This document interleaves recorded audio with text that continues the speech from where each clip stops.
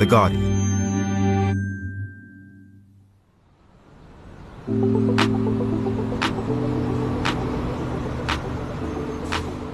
How smart is your city? We have gone in this incredible transformation over the last 10, 15 years from the internet being something that was online to it being around us, to the internet things, to connected objects. And it's those technologies that have slowly but surely created smart environments. Smart cities are in development all over the world, but not without critics raising concerns. The overarching fear of this project is there's a lot of question marks. No one really knows right now what the city will actually look like. At the beginning of June, US venture capitalist Roger McNamee warned against plans proposed by a partnership between the City of Toronto and Sidewalk Labs, a company owned by Google's parent Alphabet, to develop a 12-acre section of the city's eastern waterfront, creating a smart neighbourhood called Quayside. McNamee isn't the only critic. Many experts argue that the more technological infrastructure we build into our cities, the less privacy the residents will have. GDPR, the General Data Protection Regulation, lays down requirements for consent. For example, that it should be free, that it should be specific, that it should be informed. Smart environments don't lend themselves well to this at all. I'm Jordan Erica Webber, and this week I look at why people are worried about big tech companies getting involved with developing smarter cities, and ask what risks these places might pose to the public. This is Chips with Everything. My name is Leyland Cecco, and I'm a freelance writer based here in Toronto, Canada. Leyland recently wrote an article for Guardian Cities about new delays in the project that would turn a chunk of the Toronto waterfront into a smart city. So what happened was there's a huge tract of land down on the waterfront of Toronto, and it's about 12 acres large. And the city wanted to figure out, is there a company or an organization that could develop this land? And so they put out tenders for it. And in 2017, Sidewalk Labs, which is the sister company of Google, developed a proposal and won the contract. And so for the last few years, there's been this idea that Google will team up with kind of different stakeholders to build what they call kind of the world's first smart city. And what that could be is a series of kind of houses made from different materials that we haven't really seen in kind of widespread use. So, wood buildings, wood towers. They're kind of trying to focus the infrastructure of this area to be more geared towards pedestrians rather than kind of car and automobile heavy. So if Sidewalk Labs is a lab, what exactly are they going to be testing here? It's a good question, because I think the overarching fear of this project is there's a lot of question marks and a lot of unknowns. And that's really the genesis of a lot of the criticism that we're seeing, is that everything sounds great. And you go to the website and it's glitzy, it's got all these vague aphorisms and just slick, render designs and pictures, but no one really knows right now what the city will actually look like. What are some of the proposed benefits for the citizens who end up living in the area once the project is finished? What are they promising? It's the idea of living in the future. It looks beautiful. The renderings are just gorgeous. You've got these beautiful tall wood skyscrapers, and it's really going to give developers the ability to really test out new, often environmentally conscious ways of designing a city. I guess the question is, would you like to live in a building where it uses passive design to generate a lot of its energy, floor to ceiling glass windows? You've got this beautiful mix of kind of residential and mixed use buildings where, your shops, your local farmers markets are down below. This city, from a number of perspectives, looks very appealing. If you're a resident, you get to kind of see a glimpse of where cities could be in the future. There was initially public support for the plan, but since it was announced in 2017, more and more critics have come out of the woodwork, including some pretty high-profile people, like Roger McNamee. Chips listeners might remember that a few months ago, Alex Hearn told us about his conversation with McNamee, who was an early investor in Facebook and Google.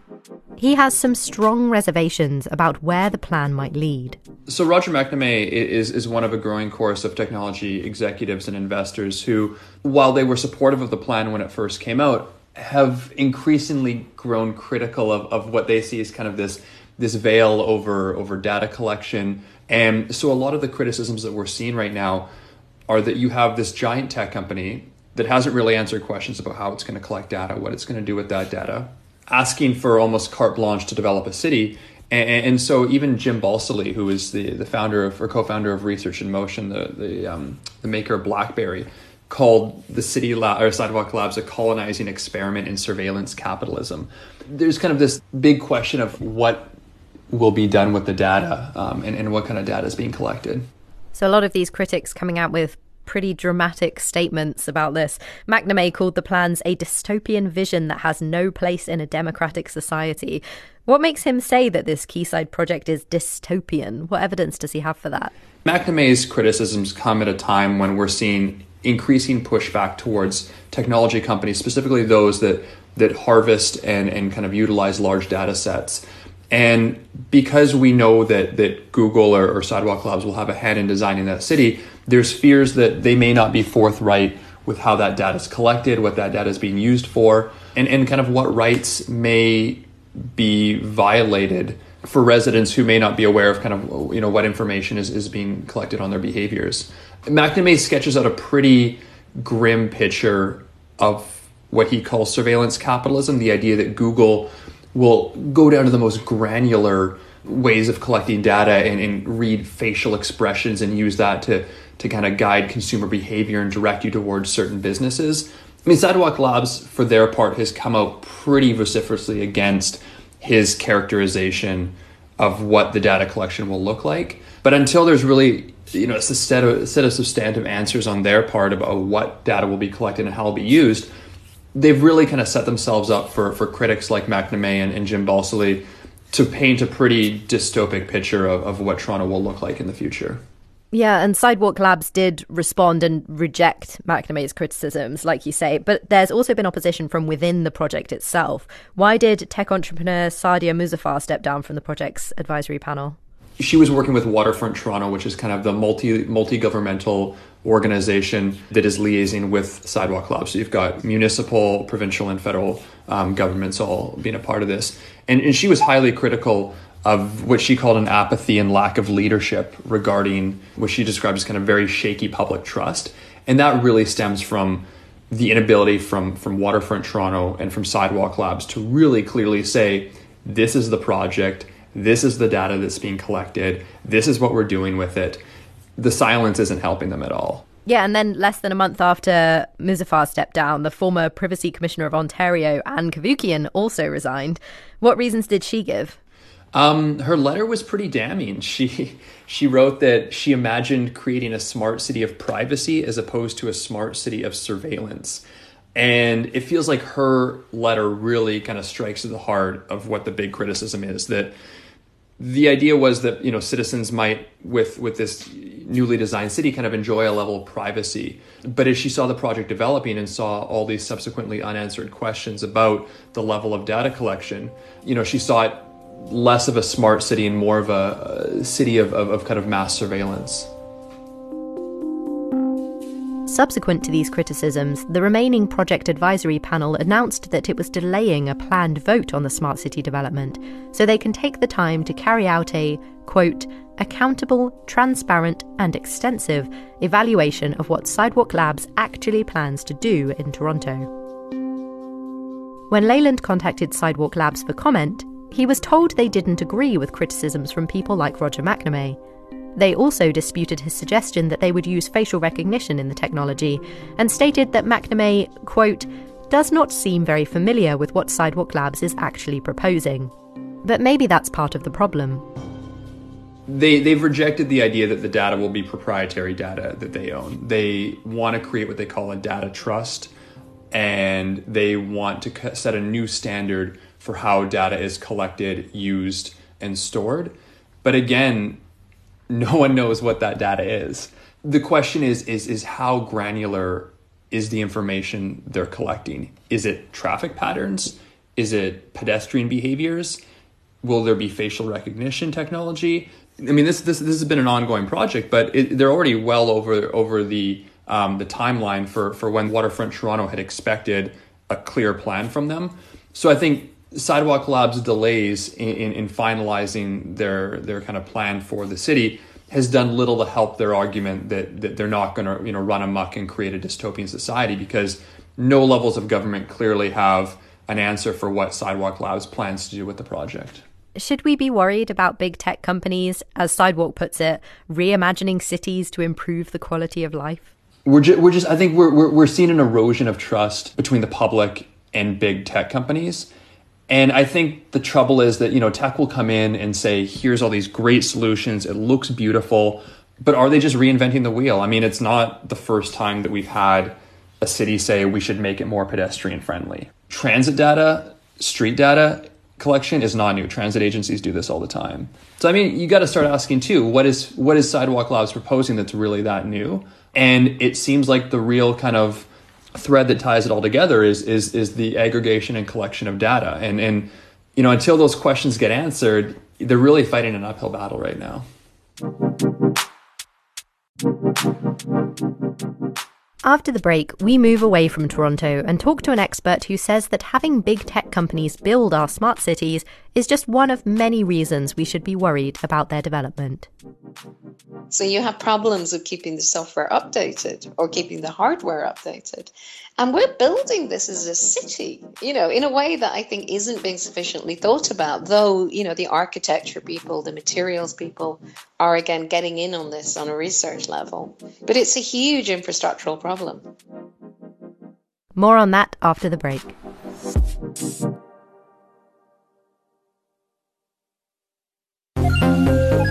The Voice Lab from The Guardian.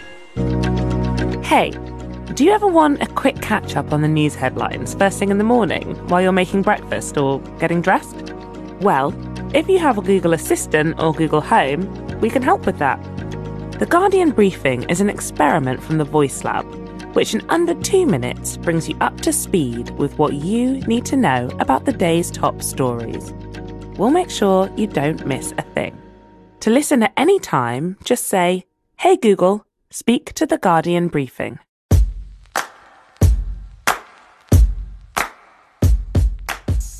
Welcome back to Tips with Everything. I'm Jordan Erica Webber. Before the break, freelance journalist Leyland Cecco told us about a recent pause on plans to build a smart neighbourhood in Toronto because of criticism from experts, the public, and from within the project itself. Toronto is not the only city with plans to become smarter. With smart cities being proposed all over the world, experts are now examining the potential ramifications for individuals. Where are we talking to you today? I'm in Edinburgh, where I actually live. Oh, fantastic. Do you commute to Newcastle? I do in term time and a little bit. Lilian Edwards is a professor of law, innovation and society at the law school at Newcastle University. In 2016, she wrote a paper titled Privacy, Security and Data Protection in Smart Cities, the very first line of which reads, "Smart cities are a buzzword of the moment." One of the things I was thinking about when you asked me to talk on this is how things have changed since 2016. Because at that point, when we started looking at that work, it was very much a positive idea from a point of view of environmentalism. The kind of buzz was around sustainability and that this would help cities save energy and things like that, have more integrated transport systems, have more smart metering. And then the buzz became very different. It went through like 2 different stages, I think, one of being about state surveillance. So smart CCTV, integrated CCTV, being able to track terrorists wherever they went, face recognition, gate recognition, all that kind of stuff. So that was one kind of fork, which seems less utopian. And the other kind of fork has been into commercial surveillance.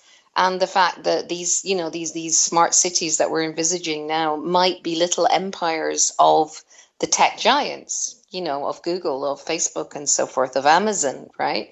And that is a lot where the interest lies now. So it was sort of fascinating to think about how things have changed in the last 3 years.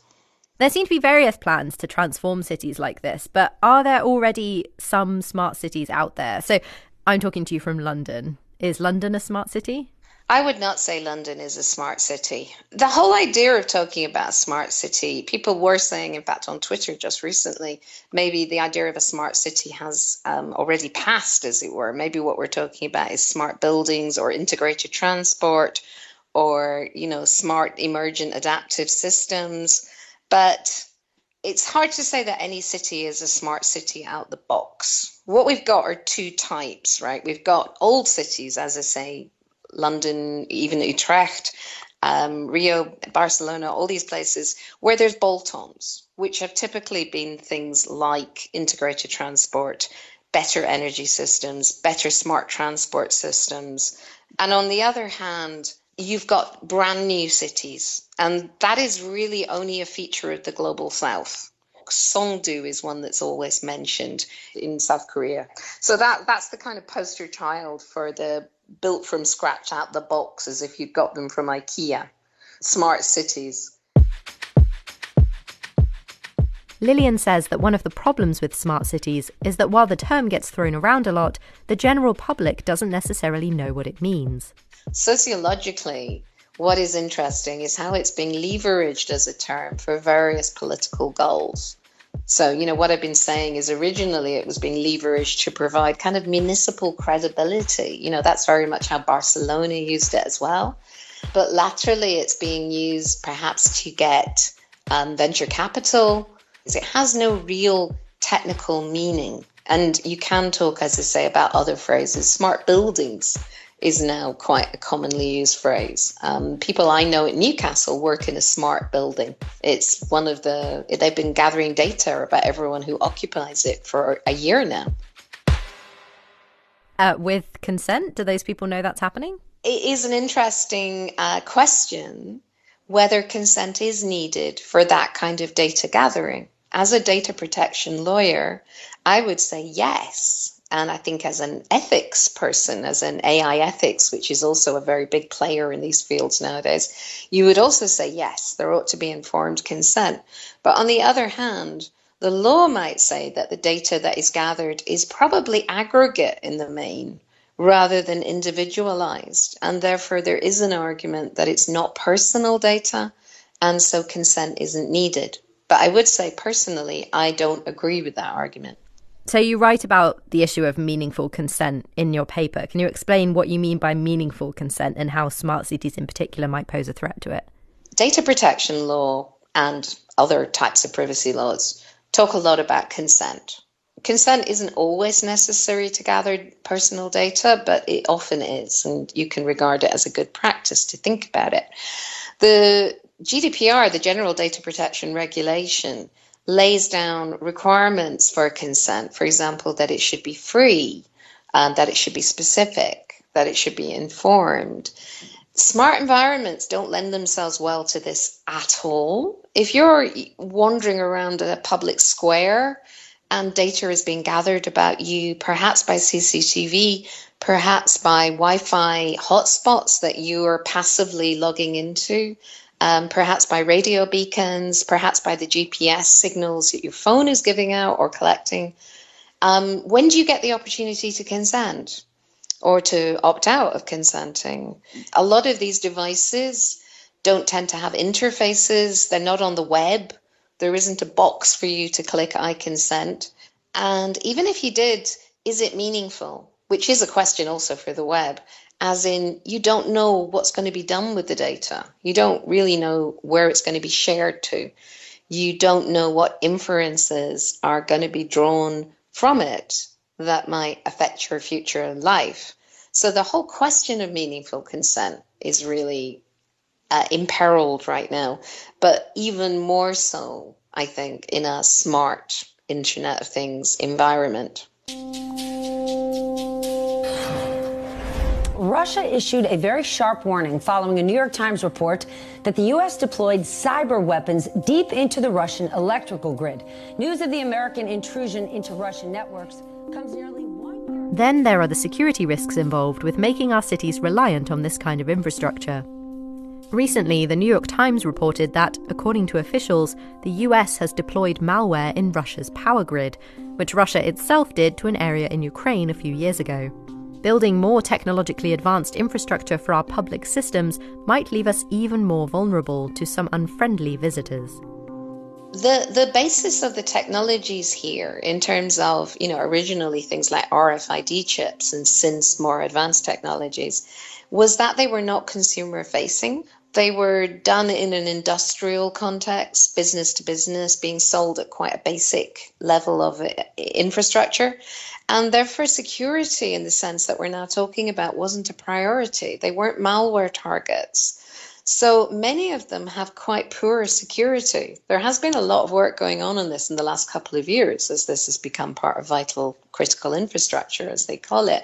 But certainly there's tremendous amount of potential there for being hacked, essentially. And the other factor that's sort of connected is the lack of robustness or sustainability of these technologies.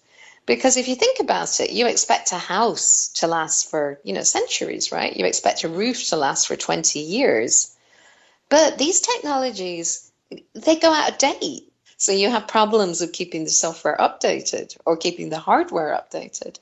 And we're building this as a city, in a way that I think isn't being sufficiently thought about, though, the architecture people, the materials people are, again, getting in on this on a research level. But it's a huge infrastructural problem. One of the biggest questions to come out of Leyland's story on Toronto in particular is about the involvement of big tech companies like Google. Experts like Lilian are concerned about the possibility of big tech turning our cities into what, as we heard, former Privacy Commissioner of Ontario Anne Cavoukian called smart cities of surveillance. And the locals, interestingly, have kind of risen up in a grassroots movement and opposed this and really said, yeah, Google is taking over this part of our city. Because it's going on at a privatized level. If New York tried to build a little fiefdom in Kent, we'd really think about it. We'd think about, what does this say for our municipal services? What does it say for our political sovereignty? All that kind of stuff, right? What does it say for our democratic rights? Do we vote in New York or do we vote in the UK? All these kind of, really blatant issues. But when something like Google builds essentially part of a city, a neighbourhood in Toronto, it's generally seen, I think, initially as a really good thing. It's an injection of funding. It's relief on city problems. So it's taken that grassroots opposition to make people wake up to this, about whether this is a kind of unconstitutional private takeover or whether it is, as I say, a good thing, whether it is an injection of capital. So the question then is, having raised the problem, what solutions do you see? What way is there to re-inject democracy back into this? People have proposed solutions for how tech companies could appease the public with the way they store and use data. In their statement to Leyland, Sidewalk Labs said that any data they collect in public space, quote, must be overseen and closely controlled by an independent and publicly accountable data trust. And this is actually something that Lilian has been looking into. So the idea is that though the data might be gathered by Google or Cisco or Siemens or whoever, they might be compelled by law to put it into some kind of trust that they hold for the benefit of the people in the area. So when you talk about, say, the advantages to lower emissions, why couldn't that data be put into a trust where it's held for the benefit of the local community and they can use it and the local authority, the city, can use it? So I think that's a really interesting solution that's got legs and we will see more of. So say we went with a solution like that, how would you enforce it? It seems like we've had difficulties enforcing these kinds of things before. Yeah, I think it would possibly have to be enforced by law. It's an interesting question. The GDPR, the General Data Protection Regulation, is beginning to make inroads. There are fines being passed. It's only been enforced for a year, remember. It takes a year to investigate claims. So we're seeing a number of cases coming through on the GDPR that are likely to lead to very large fines, which I think will modify big tech behavior. In terms of data trust, there might then be a headwind to encourage companies to go for these solutions so as to avoid further mandatory legislation, right? So bargaining in the shadow of the law, as they sometimes call it, avoiding regulation by self-regulation. That may be optimistic. It may need actual regulation. And again, we've got the problem of where these cities happen, because in Europe, you've got a strong privacy data protection legislation culture, whereas not so much in the USA, a bit more in Canada, where Toronto is obviously, rather less so in India and China. So a lot of this is going to be based on the local kind of legal norms. So this week, Sidewalk Labs is scheduled to hand over the final plans for the design of this smart city to Waterfront Toronto, which will ultimately decide whether or not to go ahead with the project. This decision, according to Leyland Cecco, has the potential to influence future smart city plans. It feels like if it doesn't go ahead, and as you point out, that's entirely speculative at this point, that it's been a very healthy lesson for civic debate, because it really forces companies and organizations like Sidewalk Labs to, before they put these proposals forward, to think, what do people want from a city and what do people value in a city? And I think that what we've seen with the Sidewalk Labs fiasco is not just a resistance to kind of big technology, but a fear that the things that we value in a city could be at risk. If Sidewalk Labs doesn't go ahead, it shouldn't be seen as a deterrence from other organizations from kind of saying we can build a better city. But I think it really is incumbent on technology companies to look at what people actually want in these cities when they kind of move forward with these projects. Huge thanks to Lilian Edwards and Leyland Cecco for joining me this week. There will be a link to Leyland's article and Lilian's paper on the Guardian website.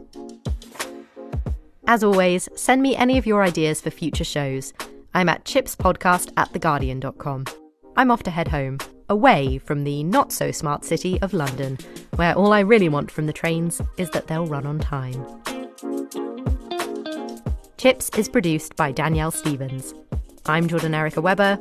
Thanks for listening. For more great podcasts from The Guardian, just go to theguardian.com/podcasts.